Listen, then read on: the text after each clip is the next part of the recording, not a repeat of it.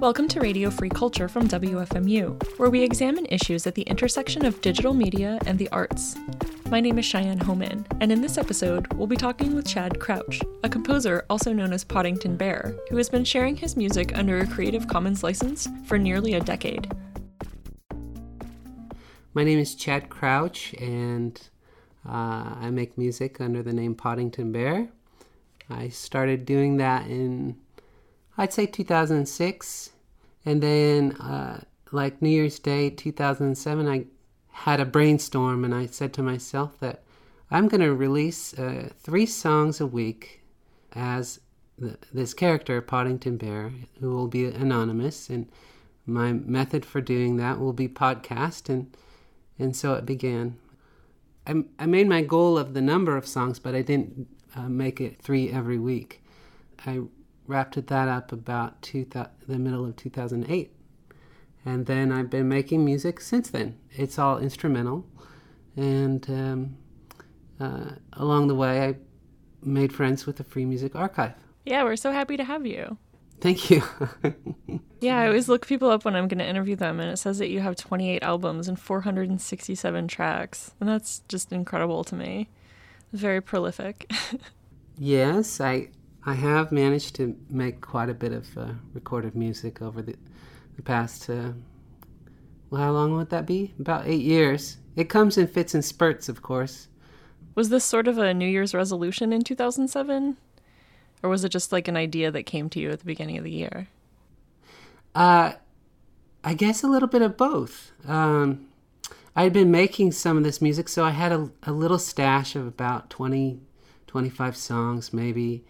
So I had enough to at least get a jump on the release schedule, and I thought I'd like to share it in a new way. I come from to give you a little history, I come from a past of operating a record label for the past, I'd say 16 years or so. And so it was just about then that record sales were, the writing was on the wall, that CDs are, CD sales were starting to fall off, and the industry was changing dramatically. So I thought I'd try something new, and podcasting was just kind of emerging as a new way of sharing. So I thought I'd try that.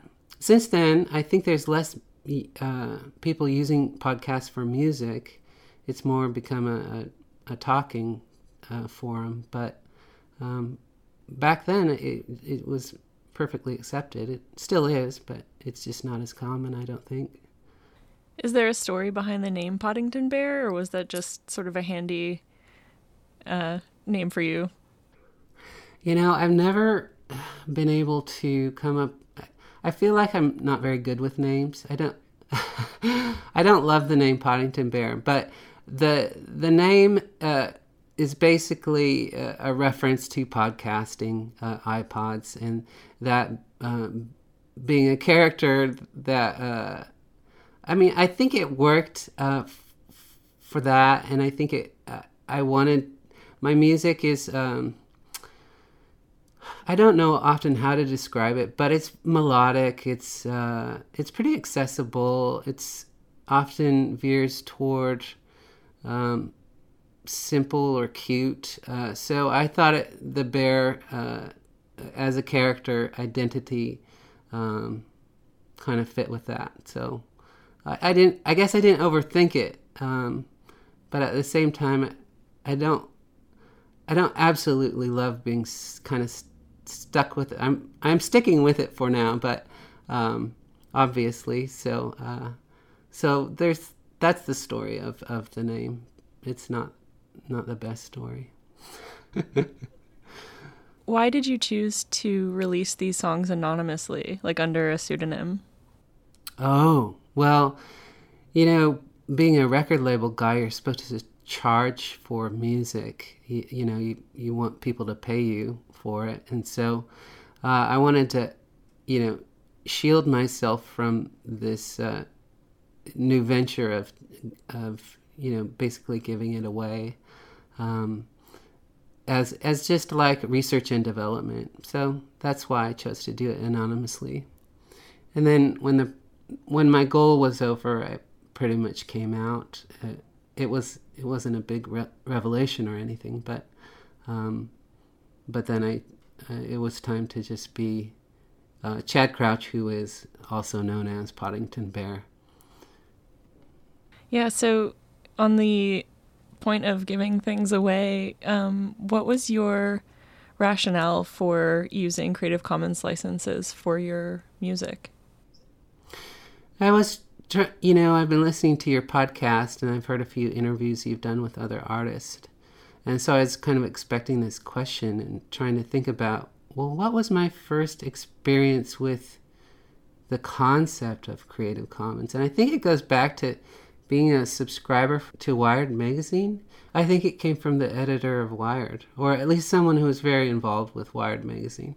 And I read an article about it. And I think they had kind of looped in the Beastie Boys and some other people, and it was about sharing your music and making it, basically kickstarting this sharing economy type of thing. And that sounded like a good thing to try out. So that was my introduction to it. That probably was in the like around 2005 or something, and then it kind of started developing steam later.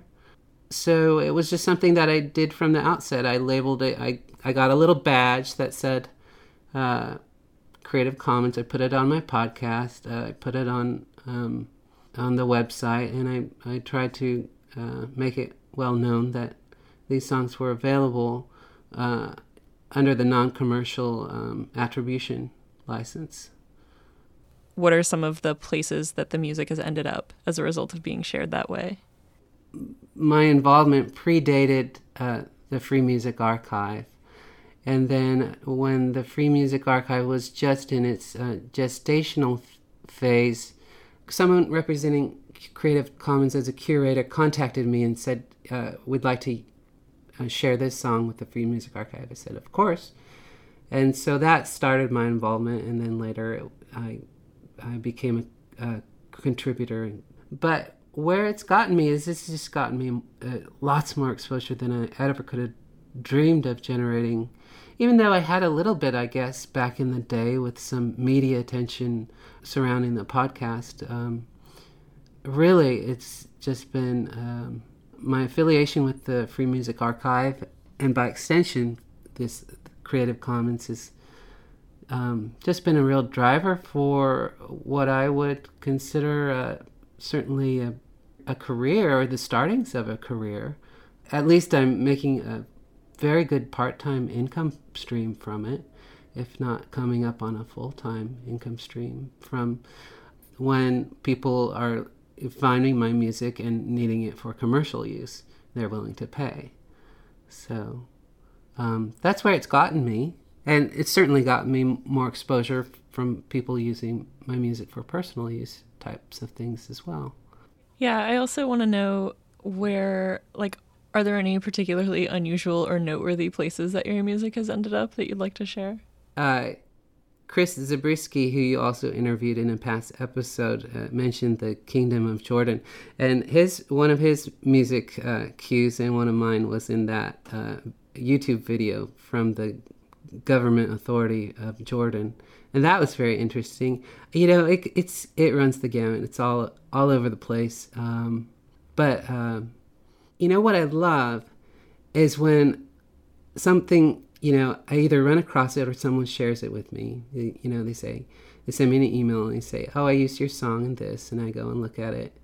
And, suddenly my music just sounds so much better to me when it's put to imagery in these compelling ways that some people are able to do.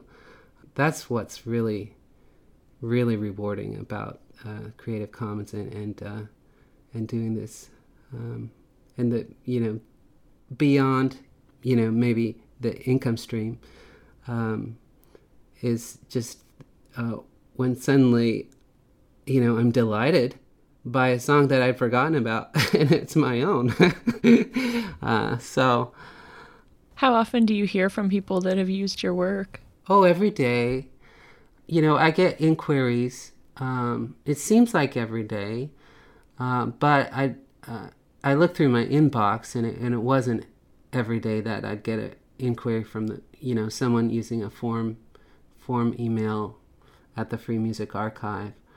Not as often, though, as Chris Zabriskie and others who are more liberal with their license terms, I think.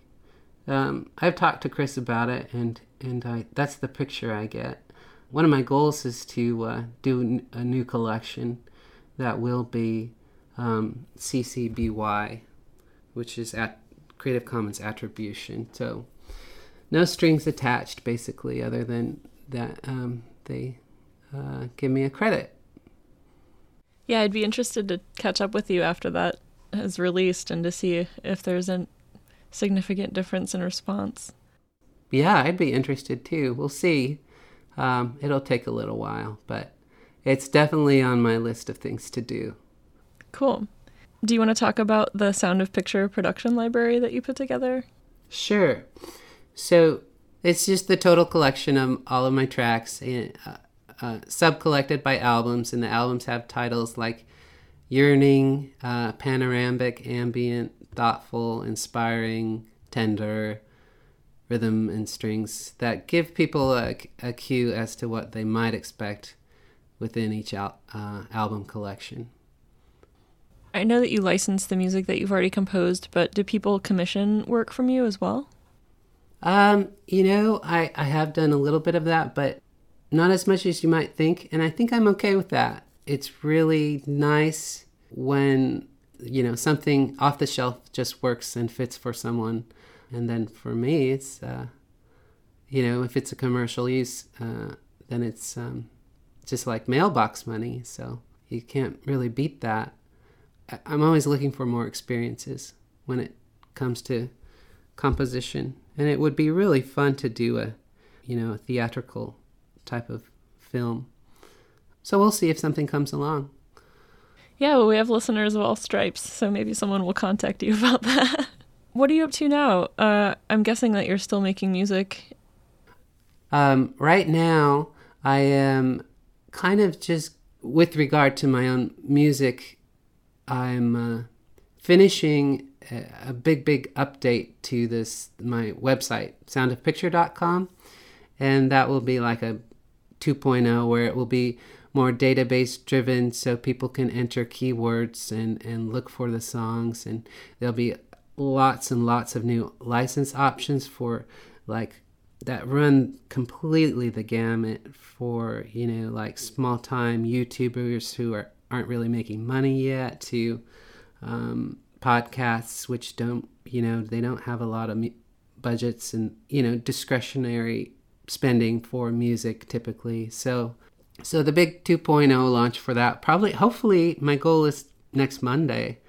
So it won't quite meet the air date of this interview, but on the heels of it.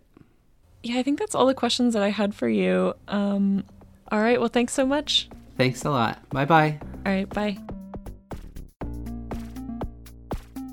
Radio Free Culture is produced by WFMU and the Free Music Archive, and is supported in part by a grant from the National Endowment for the Arts. Our theme song this week is The Spider-Man's Nano Loop by Uncle Bibby and can be found at freemusicarchive.org. For more information about Chad and his music, please visit poddingtonbear.com.